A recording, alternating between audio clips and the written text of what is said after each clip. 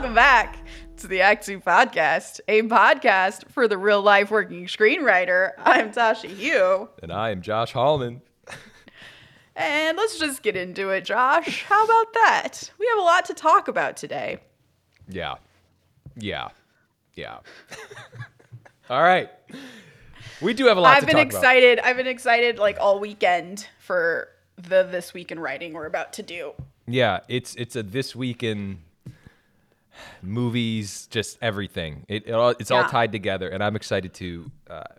You, Dave, and I were texting, and I had never been so fired up about a conversation or a topic in my entire life. And it had nothing to do with the margaritas you had. Oh, yeah, no, I knew I was still fired up when the next morning I was still fired up about it. And I had some amazing margaritas. All right. Are we just jumping into this? Yes. Okay. We're talking about movies. Going to movie theaters. Yes. And our varying opinions on that action. Yeah, I don't know how this... I actually don't remember how this all started. So I actually saw Glass Onion past weekend. Mm-hmm. Loved it. And before that... Oh, this started because I think I was going to see Strange World. I also saw that. In the theater. I was saying, in the theater. I love movie theaters. I think I was saying I love movie theaters, but I also have some beef with movie theaters. And then this fired off this chain of events between you, Dave, and I. And we have to talk about movie theaters because I feel like it's such an important part of what we do. And I still feel like a lot of people write movies to see them in a movie theater, even though everything has gone to streaming. Yeah. And I think we just need to talk about the state of a movie theater. I think so too. And it's funny because I think it was last episode or the episode just before that, you asked me, when was the last time I saw a movie in a theater? And it hadn't been for a while, like months. And then just this last weekend, I saw two movies. I saw Black Panther and I saw Knives Out, Glass Onion. Mm-hmm. And I have thoughts. Yeah. And I was like having a crisis over the weekend in texts to you and Dave, friend of the podcast. Yeah. So, all right, Tasha, let's lay it out. Movie theaters. Are you still into movie theaters? I had a really roller coaster ride of emotions this weekend with movie theaters. Saw Black Panther on Saturday. Amazing experience. Went to the Cheesecake Factory beforehand. Went right up the escalator, right to the movie theater. We had friends with us. It was so lovely and fun. And the theater was pretty empty. Wait, and did you just highlight an escalator ride? Yeah, because it was just right by the restaurant. Like, that's the beauty of seeing it. Like, you go to a restaurant and the movie theater's right there, you know, because it's part of like a complex. And that's part of the fun of it is it's like a little like theme park of moviness. You know what I'm talking about. Be quiet. And there was an elevator. And the elevator ride was amazing. It smelled so good. But then, yeah, there weren't that many people in the theater, and the movie theater was huge. It was the sound was great, although they messed up the sound a little bit, I have to say, which was a little annoying. Which, by the way, also, can I just say, both movies I saw this weekend were late. What? I have never been to a movie that was late. What? Yeah, it's like trains in Germany. Movies are never late. But both times, they were like 5 to 10 minutes late starting. That doesn't even make sense to me. No, it's horrifying. Okay, so your experience sounds good so far.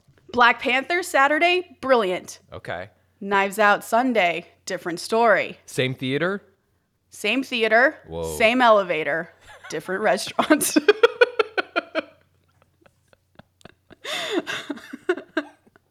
All right. So yeah, we go to this theater and it's packed.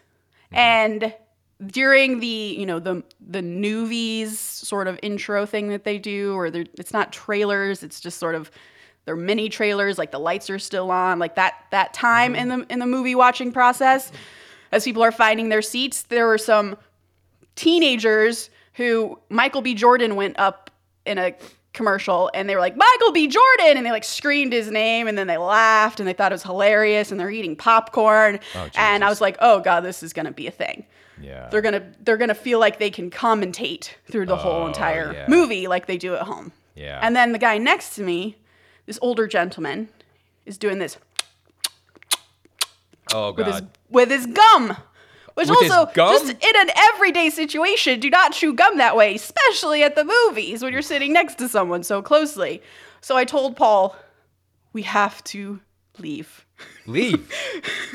Oh my We God. have to leave our seats. We have to like do something. I was like, I regret being here. I think I texted you that. I was like, I regret everything. Why am Yeah. I here? I just wish I was seeing Knives Out at home. This is terrible. Yeah. And then I saw this whole section in the front of the movie theater that was open. I was like, let's go sit there. And Paul, because he's a very big rule follower, he was like, we can't sit there because they're assigned seats. And I was like, well, there's no one sitting there. Look. And he's like, well, look on the app. So we had to look on the app and we had to load the app. And then we had to Yeah. see, okay, there's no one sitting there. There's only 2 people and they're not where we're going to be. So we go and we sit there and he's really anxious. He's looking around because not everyone's in the theater yet. Yeah. And then freaking people were like, we're good, right? Like the movie's starting 10 minutes late and we're like, we're fine. No, people are coming in still at like 10 minutes late past the movie and they're sitting right where we're sitting. Like, why are they sitting here? So now we have to move. We had to move twice. But we still found a spot, front 3 rows. Front 3? Watch the movie. Oof. Yeah. I know. It's rough. Yeah. Poor Paul, who's tall, like his neck hurt. But watching it, everyone was fine. Everyone behaved except for a few drunk women who were laughing a little too many things. But besides that, we left being like, oh man, we are so hyped for the movie going experience. We need to see everything in movie theaters. This movie was amazing. And so that was the roller coaster. Okay. I'm going to go into my roller coaster. Yeah. I feel for Paul, by the way. I'm the same way where you're like, I can't move seats. I have to look on the app. I know people are going to sit there. I'm going to be comfortable. I'm going to want this seat. I don't want to move again. All right. Yeah. So I saw the 2 movies, and actually Strange World was not the great experience. Knives Out was my good experience, but Strange World, I went to the AMC theater in beautiful Century City at the mall. It's like my favorite mall. We go there. First of all, number 1, the food, very expensive, just fine. But I start like clocking these things. I took my daughter. Very expensive food. They put the fucking calories on the food. Like it was like, congratulations, here's your tub of popcorn. It's 900 calories. Don't care. Don't want to know about it.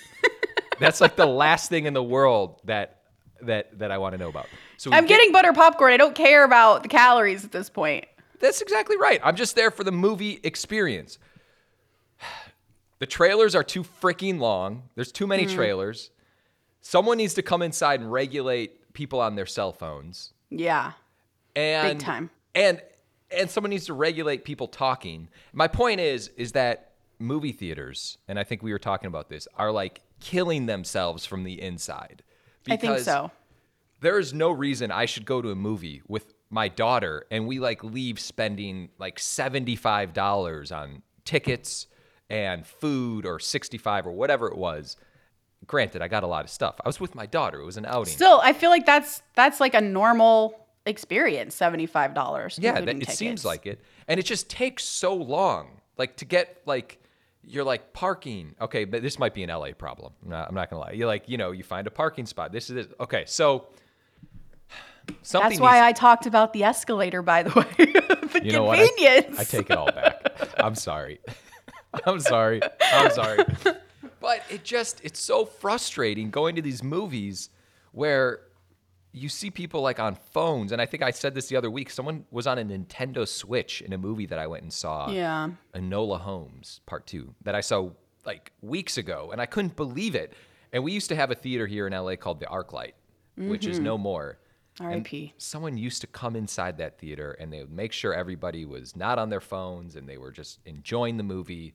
They would have someone come up and say, hey, this is the movie you're about to see, and stay off your fucking phones.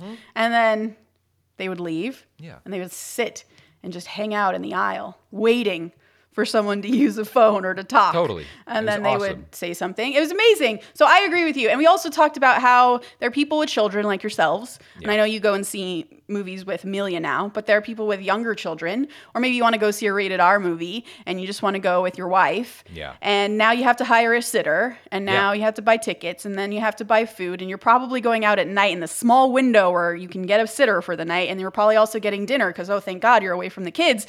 And then now it's like a $200 $50 evening just Yeah. to go see Strange World with a kid playing a Nintendo Switch. Yeah. And you're probably not seeing Strange World, but I was going to say, in fairness, the kid movies tend to be a little bit more obnoxious because there are Sure. kids in the movies. That wasn't really happening for me in Knives Out, in Glass Onion. Glass Onion, we were good. But just looping this all full circle for our industry, and we're writing, and we're trying to make movies or write movies for movie theaters, God willing. It's like, why do people even want to go to a movie theater anymore? If you can just spend a lot of money to stay home, I understand the experience of getting out, but if you have the setup at your house and it's not an inconvenience, why would you even want to do that? yeah. That's all. I get I both think, sides. yeah. They have to make the movie going experience different, more elite. People can't be playing Switch and talking like they do at home. And things need to be more affordable. That's all. That's all we ask for, movie theaters. I'm still going to spend the money. But it just bugs me in the moment. It pisses me off. If they were cheaper, more people would go.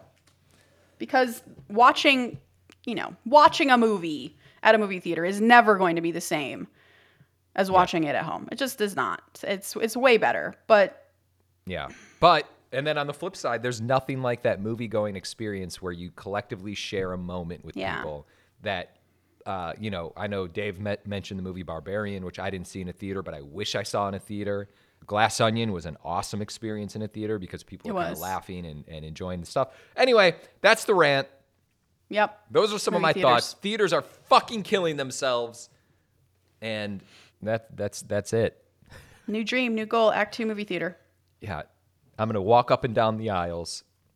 I'm going to be like, you've got one text message, and then you put that fucking phone away. Silence your phone. You have kids? Fine. Go out into that hallway and take care of this. There should be an area where people can go on their phones.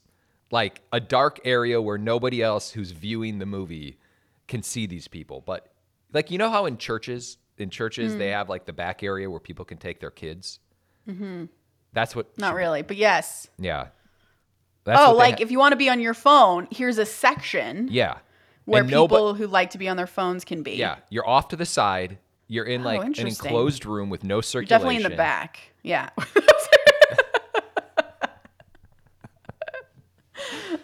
That's interesting. That's not a terrible idea. You know what? This is not the end of this. We're going to crack movie theaters. That's it. That could solve everything. There should be a cell phone area in movie theaters. If you're going to be on your phone, this is where you're going to be. My question, though, is do people realize they're on their phone? Or are they so addicted to their phone they don't even realize it's out in this moment? They're like, I'm not a phone person. I'm getting a regular seat. Oh, phone. Yeah. I'm not going to a movie theater where I have to sit in a section with people on their phones. This is America. This is America. I can do whatever I want. Not in the Act 2 movie theater. All right. Anyway. Not in the Act 2 movie. Okay. Today we are talking about dialogue, which is a massive topic that cannot be contained by one episode. But I thought we would narrow it down just a little bit, where what started this idea was reading something about someone who does what we have advocated on the podcast before, which is go to a cafe, go to a restaurant, and eavesdrop on conversations in order to hone your dialogue. And so I thought we would talk about that process and what you learn from it specifically. When you hear real people speak real dialogue, what do you learn? And I know I started doing this because I felt myself struggling with dialogue. I couldn't hear the characters in my head, and specifically I couldn't hear how they were different. And every character you write should feel different. Like Josh's dialogue in your script should not feel like it could go in my mouth and vice versa, because it just doesn't work. So I needed to learn how to make my characters sound distinct and also sound real on the page. So I went and did this exercise, and it was extremely life-changing. Literally, just next time you just go to a restaurant with family, just listen for a second at the people behind you, and you'll hear some interesting clues on how to write dialogue. So can I just get into some of these? Damn straight. Okay. The first thing that you learn when you do this is that most people have a tic. Ooh. Like the other night, we went to a Thai place and there were two friends sitting behind us. And one of them talked in a very severe Valley accent to the point like he sounded like he had this really lazy drawl. And it caused everything he said, even like the most exciting thing he could say, felt like it was boring him to death. And I will say that it's tough to kind of replicate intonation in dialogue. But in this case, I might say in my action description when I introduce this character, like, Jim has a lazy Valley drawl where even the most exciting story sounds like it bores him to tears. And then in dialogue, I might use something like, I'm not going to do a Valley accent, like, oh my God, where the D is like dragged out, like I do multiple Ds to emphasize the drawl. So like people have tics. Yeah. Do I have a tic? Do I have a verbal tic? I don't think so. Not that I'm aware of. Can I tell you something? Can I tell the podcast something? Just the other day, I hate to bring up kids again, one too many times already in this podcast, but I was at a table and someone was talking to me and I kept going, yeah. Like I was like, yeah, you do that. And this kid stopped the fucking conversation. He was like an 8-year-old and was like, why do you say yeah so often? Wow. And everyone looked at me, and my first instinct was to flip the table towards the kid. My second instinct was just to say, I don't know, man. I wish I didn't do it, but it's how I speak. And that was it. And then it was so weird. It was awkward. But anyway. That's funny. But yes, having a tic, it's my way to follow along in a conversation, and it like keeps me engaged, unfortunately. But can you write that in a script? Yeah, I feel like you saying yeah. Yeah. Yeah, okay. Fuck. Okay.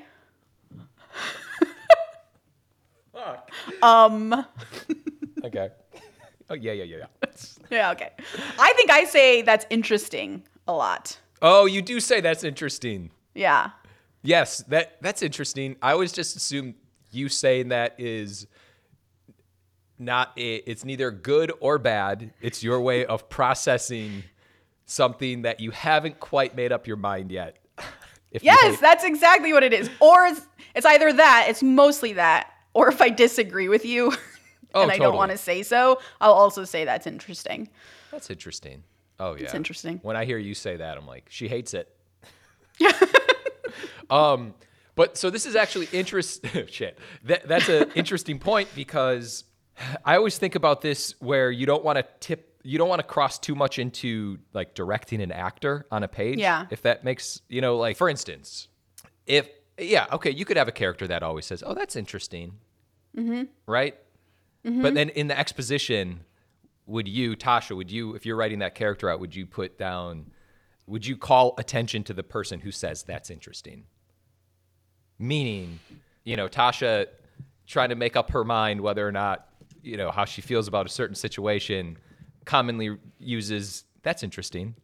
Like, how would you even write that in a script? I think I would just write it. I would just write it and write it a few times, but I also wouldn't overuse it. Like you'll be able to tell that it's that person's shtick. Yeah. But I wouldn't overuse it. Because the weird thing about writing dialogue that is different than listening to real people speak is that if you actually write what real people say, it feels written. It feels fake on the page. It feels fake when people say it because it's so kind of over the top accentuated.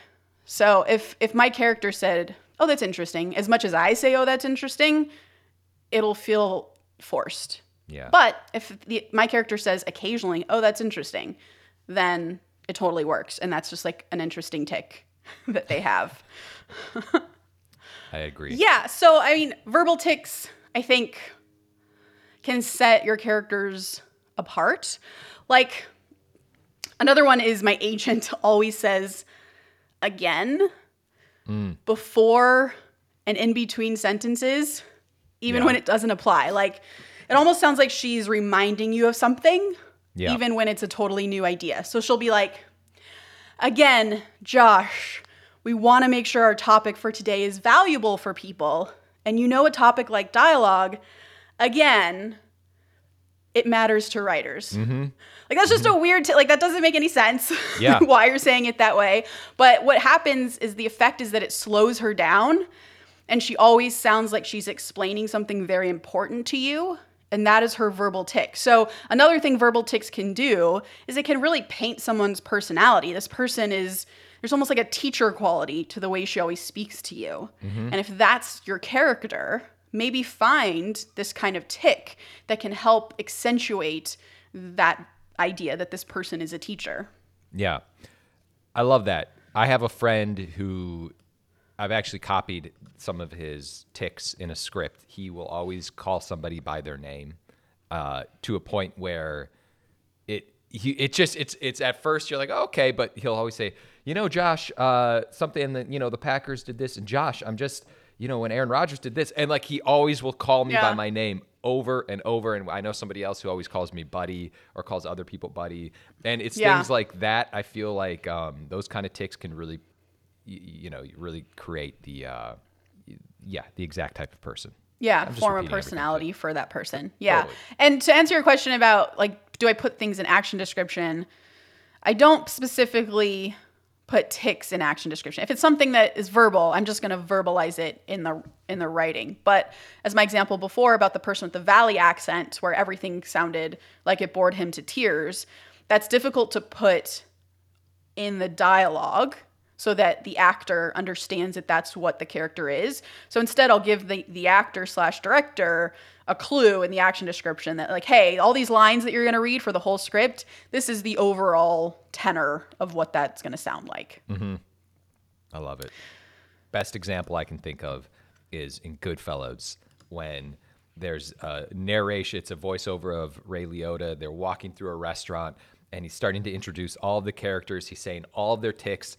And then at the end, he gets to this one guy. He's like, we call him like Johnny Two Times because he always says, and then it cuts to the character. He's like, I'm going to go get the paper. And then he walks off. It's such a perfect tick. All right. That's sorry. Great. Go. That's great. No. The next thing that I think you learn when you listen to real people talk real dialogue is the way they deliver sentences is different than anyone else at the table, right? So like sit and listen to two people who are talking, and you'll see that like the inflections of each of those people are going to be different, meaning the words they choose to emphasize is different than the person across from them. The pace of how they talk is going to be different. My mom talks really fast. My dad talks really slow and really deliberate. I think, Josh, you talk fast, and I think I talk kind of slow. Like I have pauses in my sentences, and I think very slowly. So I think before I speak.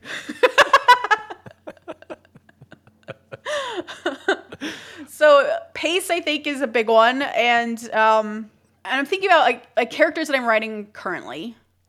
I'm writing an ensemble piece where everyone has a very different way of speaking.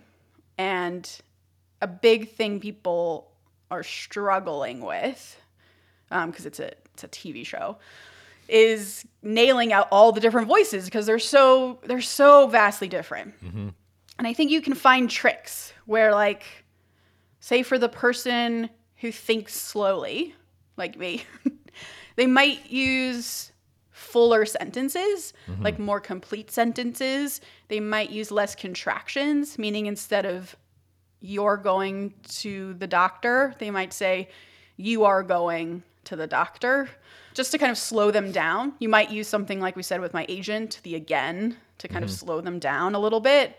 And then for someone who speaks quicker, I tend to use like dashes and stuff in their like to indicate that their mind is almost moving too fast for their speech, where oftentimes they'll sort of say something and then quickly take a right turn and kind of say something else that adds to what like kind of like what I'm doing now, where you just sort of, you're kind of all over the place in order to complete your sentence, sort of indicates a certain pace. So I think you can find these sort of tricks when you listen to how people talk, because again, if Josh and I were sitting across the table, I bet you would hear how he talks fast. Not just that he talks fast, but how does he talk fast and how does Tasha talk slow? If that makes sense. Yeah, it does. And what you were saying about the execution with the dashes, I actually think that's really important and can really separate the way people speak. And it's something that I've picked up from other scripts with in dialogue, in exposition, but definitely in dialogue, you can do like ... then start speaking. And these things where it just creates this flow with dashes or cutting yourself off, cutting characters off. And it does create a really specific pace that I think can go a long way. If you're trying to cut pages, for instance, and you're like, this sounds too rambly. You can kind of morph it, I think, in like the dialogue section by just adjusting the way it's written. Yeah. I had a very frustrating note, which is stuff that you have to do as you're sort of getting your scripts ready for production is trimming stuff, right? And typically where you're trimming is dialogue, just to get through scenes quicker. And I had this sequence that the dialogue realism was there. Like the progression of how these two characters talk to each other was extremely realistic. Like they asked a question like, hey, how did you do that thing? I'm not telling you. You need to tell me how you did that thing. I'm not going to tell you, I'm going to show you how I did it. And that was kind of the progression of that scene. And my manager comes back and she's like, well, you're looking to trim, right? How about trim this exchange? So she just asks him how he did the thing and he tells her. And I'm like, no, that's not, like, you need that back and forth. She's like, I don't think you do. Wow. So I went back and I was like, well, this really sucks because this feels like how the conversation would go because the person is trying to dodge the question. And so she's repeating the question again. Tell me how you did this thing. I'm not going to do that. Tell me how you did this thing. Okay, I can't tell you, but I'm going to show you. That feels real. But I cut it down, and guess what? It's fine. Like, if you have set up the character well enough, I think the actor will play it reticent, the way that they're supposed to, and it'll be fine. But I think the point of why I'm telling this story is that sometimes realistic dialogue doesn't actually work on the page, that you have to like kind of trim it back a little bit in order for it to play well. But these kinds of tips and tricks that we're talking about are all going to help you make like the best choices and make the characters sound like their best selves, so that when you have to trim like that, you're not compromising that character. I still understand who that character is and they're still speaking in their voice. That was a really long-winded way of getting to a point that I don't think I needed to make. No, I would have totally trimmed that down in script. I know. No, I'm kidding.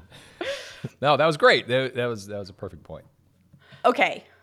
People's personalities and their issues can come out in their dialogue. And one of the more sort of the easiest versions of this is someone who's timid in the way that they are and then in the way that they speak. And the timidity probably doesn't just come out in volume, which is something that's more difficult to write.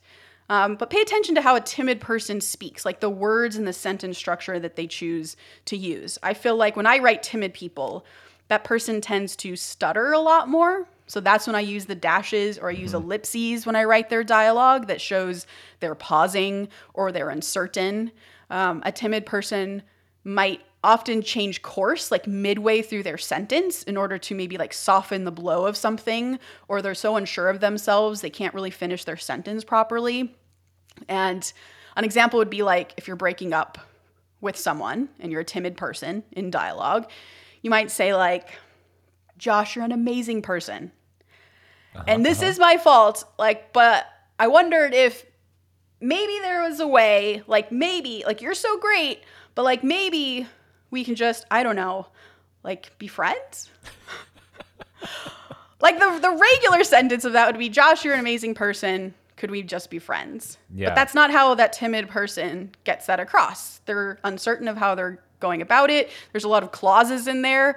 Like, Josh, you're an amazing person goes to, this is my fault.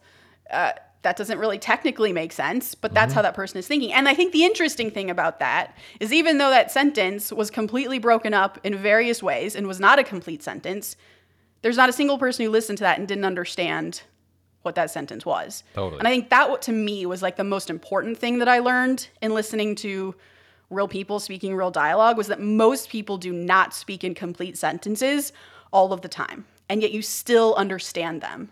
So that was huge for me because that means that I can break up character dialogue. I can make them have clauses. I can make them not finish sentences, and everything still makes sense. I think this is really important because I do think a lot of times people, especially when you're just starting, you tend to write incomplete sentences and you feel that that's very necessary to do with characters, and you just don't need to do that at all for realistic purposes. Yeah. Yeah. And I think that the post we saw that started us on, hey, like, we should do a dialogue episode the example was, are we going to get a donut? And then the real life version is, you want a donut. And I think that's right. It's like, instead of where are you going, your character says, where are you going? Instead of, hey, can you grab me a beer from the refrigerator? It's like, yo, beer. Yeah. Yo, beer. Right? Yep. Or like, instead of saying, I'm so hungry, can we please go to the restaurant now? It's like, I'm dying. I need sustenance. Mm-hmm. Like, what is your character saying that's not hitting the nail on the head that fits with their character? Yeah. Which brings me to another point where over-directing your actors. Like, I don't feel like I feel like I have this problem more than you have this problem. So there are great writers like Aaron Sorkin, for example, who, if you ever read any of his scripts, there's like no action lines for his characters. I think he comes from a background of playwriting, which is very light on stage direction. And I think it really works for him because you really hear his characters so well in your head, and the scene moves at such a clip that you kind of can imagine what they're doing in the scene anyway. Yeah. But if he needs someone to go pick up an Apple Watch in a scene, he will do that if it's key to the moment in some way. But for the most part, it's just dialogue on a page. But so that version of like, I'm dying, I need sustenance for someone who is hungry, what I might write is the character throws their head dramatically over the couch and yells out, I'm dying, I need sustenance. And do I need that? Maybe I do. Maybe I need it to explain like the tone of the scene and how this character is behaving. Like, they're being a huge brat right now, and you need to understand that when they say I'm dying, I need sustenance, that they're being really bratty. So I might actually add that action description. But for the most part, and I'd be curious, Josh, what your philosophy is, but I feel like don't overuse these kinds of descriptors. Let your dialogue do the trick. And something to also like do a pass on, like, is if your dialogue is not doing the trick, meaning it's not indicating what that character might be thinking or feeling or doing in a particular scene, then maybe futz with the dialogue a bit, kind of bring the character out more in that sequence. Yeah. I actually do tend to add descriptions, probably more than I should. Oh, he flings himself into the wall, dramatically expresses whatever. But then I will go back and I will take a lot of that out. I feel like in the initial writing process, it's very helpful for me just to kind of do the scene that way. But then you can kind of pull back.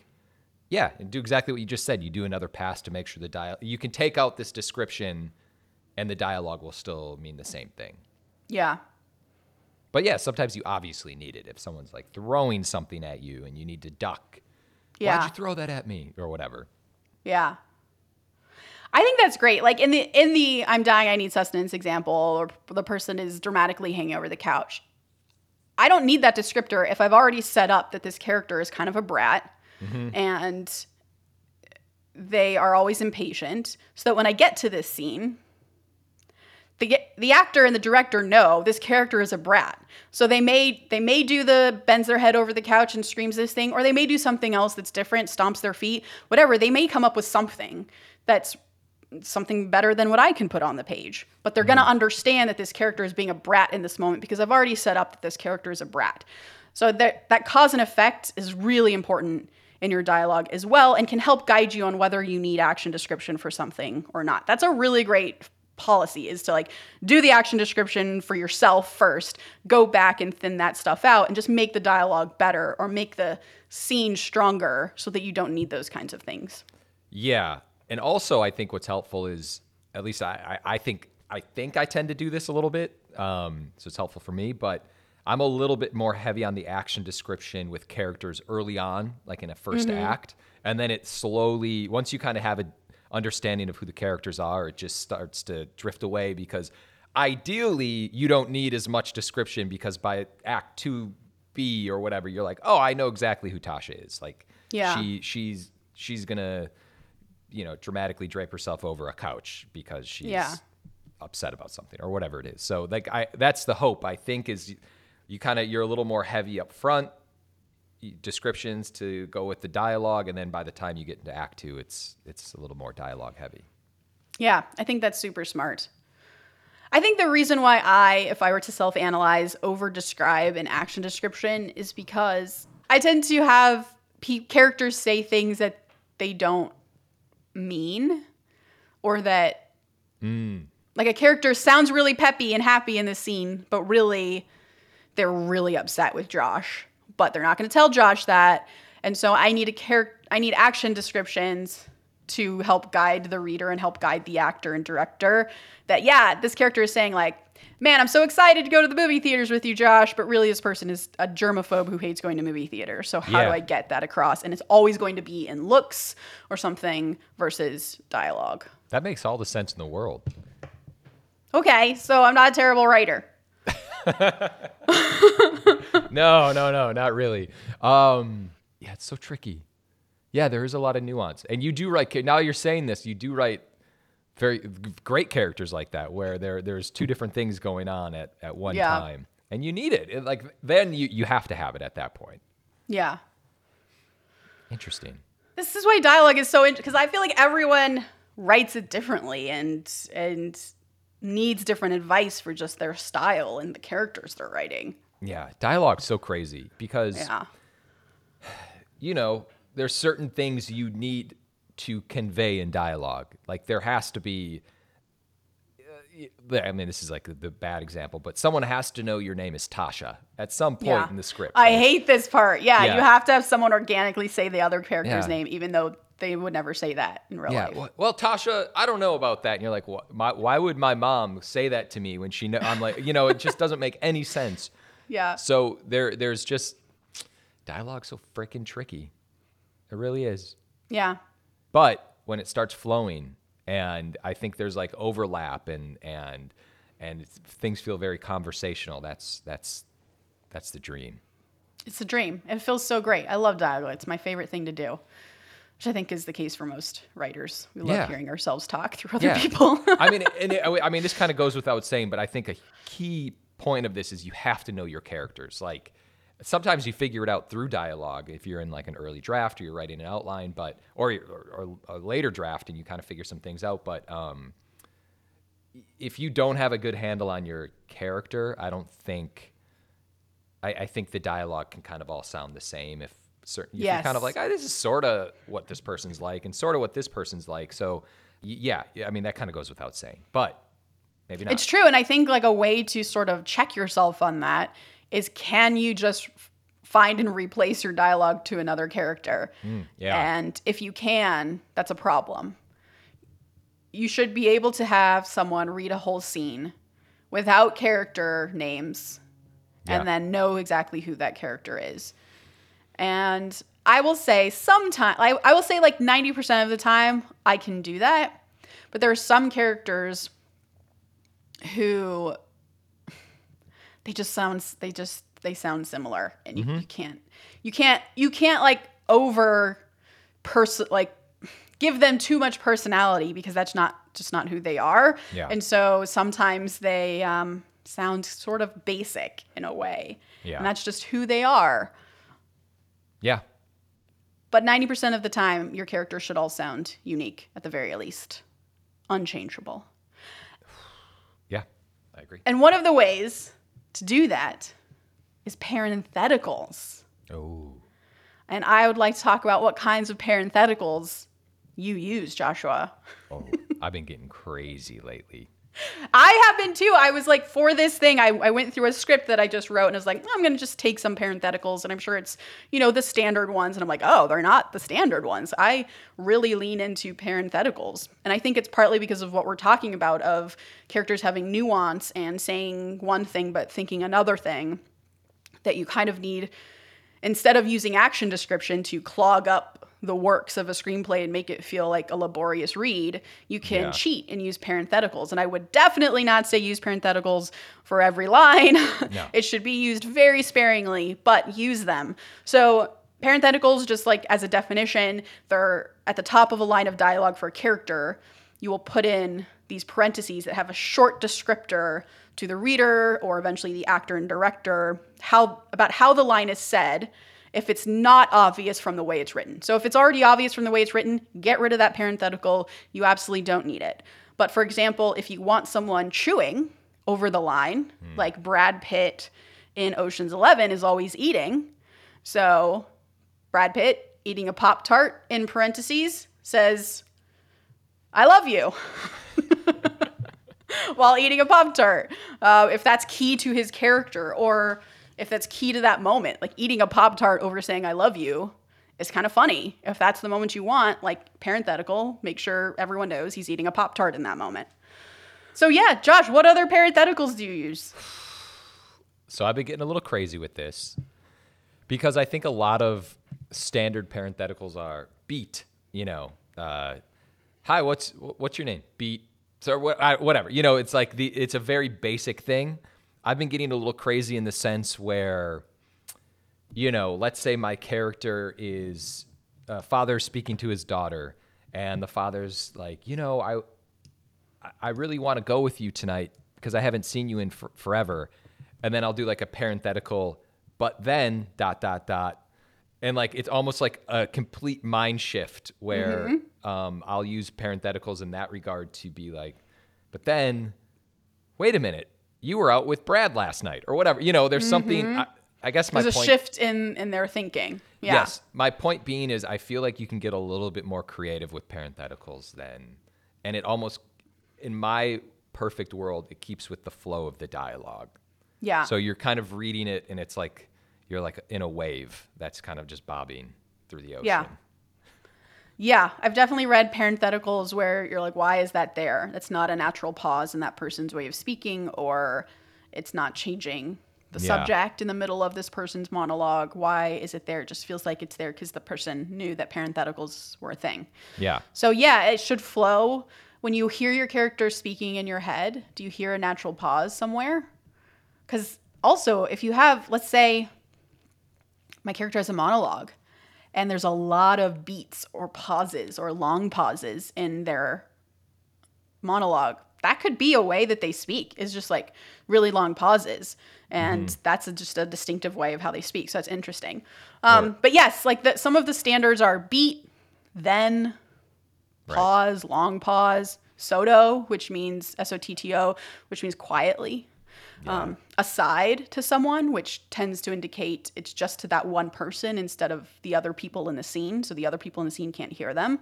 I use overlaps a lot, which means the person is speaking over the other person. Sarcastic is a big one because sarcasm tends to not read very clearly in a script. Jokes I'll put as well because sometimes jokes don't read well. If someone is laughing on the line, I'll put laughs. Nods is good because if you ask me a question, hey, did you like that movie? And then I nod at the top of it and then just go into why I liked the movie. It saves me from having to say, yes, Josh, I did like that movie and here's why I liked it. I just go right into the description because nods takes care of that. Yes, for me. I will say, like just using your example of, Josh, did you like that movie? Given, the script, I will put like parenthetical, like lies. Yeah, the movie was great. Yeah. And I feel like that can get away with just description. You don't totally have to put like, Josh thinks about it, considers how to tell Tasha that he didn't see the movie or some. Yes, exactly. Terrible example. No, that's exactly. I feel like I've literally read that example. Yeah, just put lies, get it over real quick. Their parentheticals are so handy. I've also used like small actions. So if it's like nudging Josh, like, hey, tell them what you really thought. And I want to nudge because they may not nudge in the movie. That may not be an action that actually like, makes it into the final cut.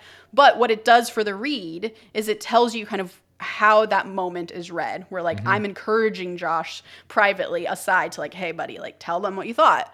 Shrugs is a good one because shrugs also indicates like, I don't know, but you don't have to say, I don't know. You can just say the line. What'd you think of that movie? Shrugs is okay.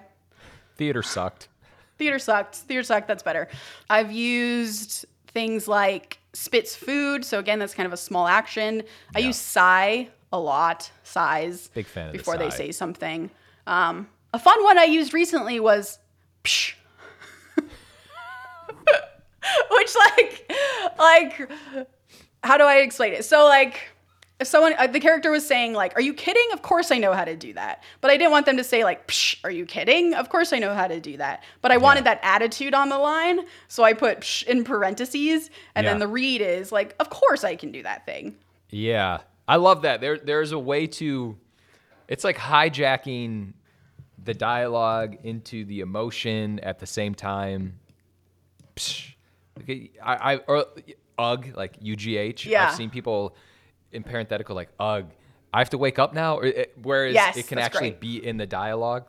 Yeah. Anyway, there's ways to make it enhance your dialogue. Yeah. I love parentheticals. Yeah, we just spend like 10 minutes listening parentheticals. I do too. They're fun.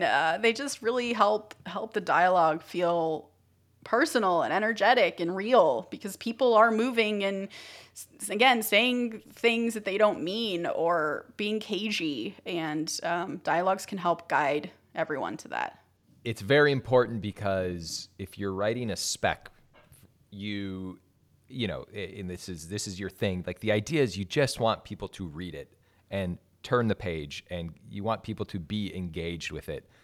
So, you know, if you're getting paid for something and you're turning in an assignment, there's other liberties that you have. But I feel like when you want people to just be completely engaged with your spec, dialogue is so fucking important, and being and concise and having people engaged with everything that's going on a page. Yeah. This is why it's really important, and where parentheticals come into play and everything. Yeah. I mean, one of the sad truths is that a lot of people who are reading your scripts are probably just going to read dialogue. They may read your first few pages and all your action description, but if they're in a hurry, they're just going to skip to dialogue and see if the dialogue is engaging. And that, by the way, is a really interesting exercise for you to do to test your dialogue, is get rid of all of the action description and just see if you can get a sense of the scene. Yeah. And if you can't, what I mean by a sense of the scene is not necessarily like they're in a dark cave, though that might be part of it. It's like, hey, turn your light on or whatever indicates the space. But a sense of the scene is, what is the emotional arc with the characters? What are they talking about that's pushing the story and the characters forward in this scene? And every scene should have that. So how is your scene giving us a sense of place and a sense of forward movement and the engine of your story without any action description? Man, that's such a great exercise. I feel like I want to do that. Maybe that would solve my problem with the movie I'm writing right now, Josh. God, I'm scared. You're going to do it right now. It's going to take a long time. It's going to take a long time, yeah. No, but I'm struggling right now with my own script with making sure the character is arcing from scene to scene and there's cause and effect from scene to scene. And I wonder if I got rid of all the action description, if that would help. Ooh, that's a good exercise. I might do the same thing, actually, for something I'm working on. Yeah. There we go. We just helped each other, which is the point of this podcast. Point of this freaking podcast. All right, that's all I have to talk about today with dialogue. Oh, we've got much more, but we'll do it on a different episode. Yeah, there's so much more. All right, quote of the day. Quote of the day. A film is, or should be, more like music than fiction. It should be a progression of moods and feelings, the theme, what's beyond the emotion, the meaning. All that comes later. Stanley Kubrick. I love it. Please remember to rate and subscribe. Follow us at Act 2 Writers for more awesome writing stuff. You can follow me, Tasha, at Story Thursday on Instagram or on Twitter at Tasha 3.0. And I'm Joshua Hallman on Twitter, Josh Hallman on Instagram. And as always, the Act Two podcast is a production of Act Two, a network and support group for the everyday working screenwriter. This episode was edited by Paul Lundquist, music by 414 Beg, which you can find on Spotify.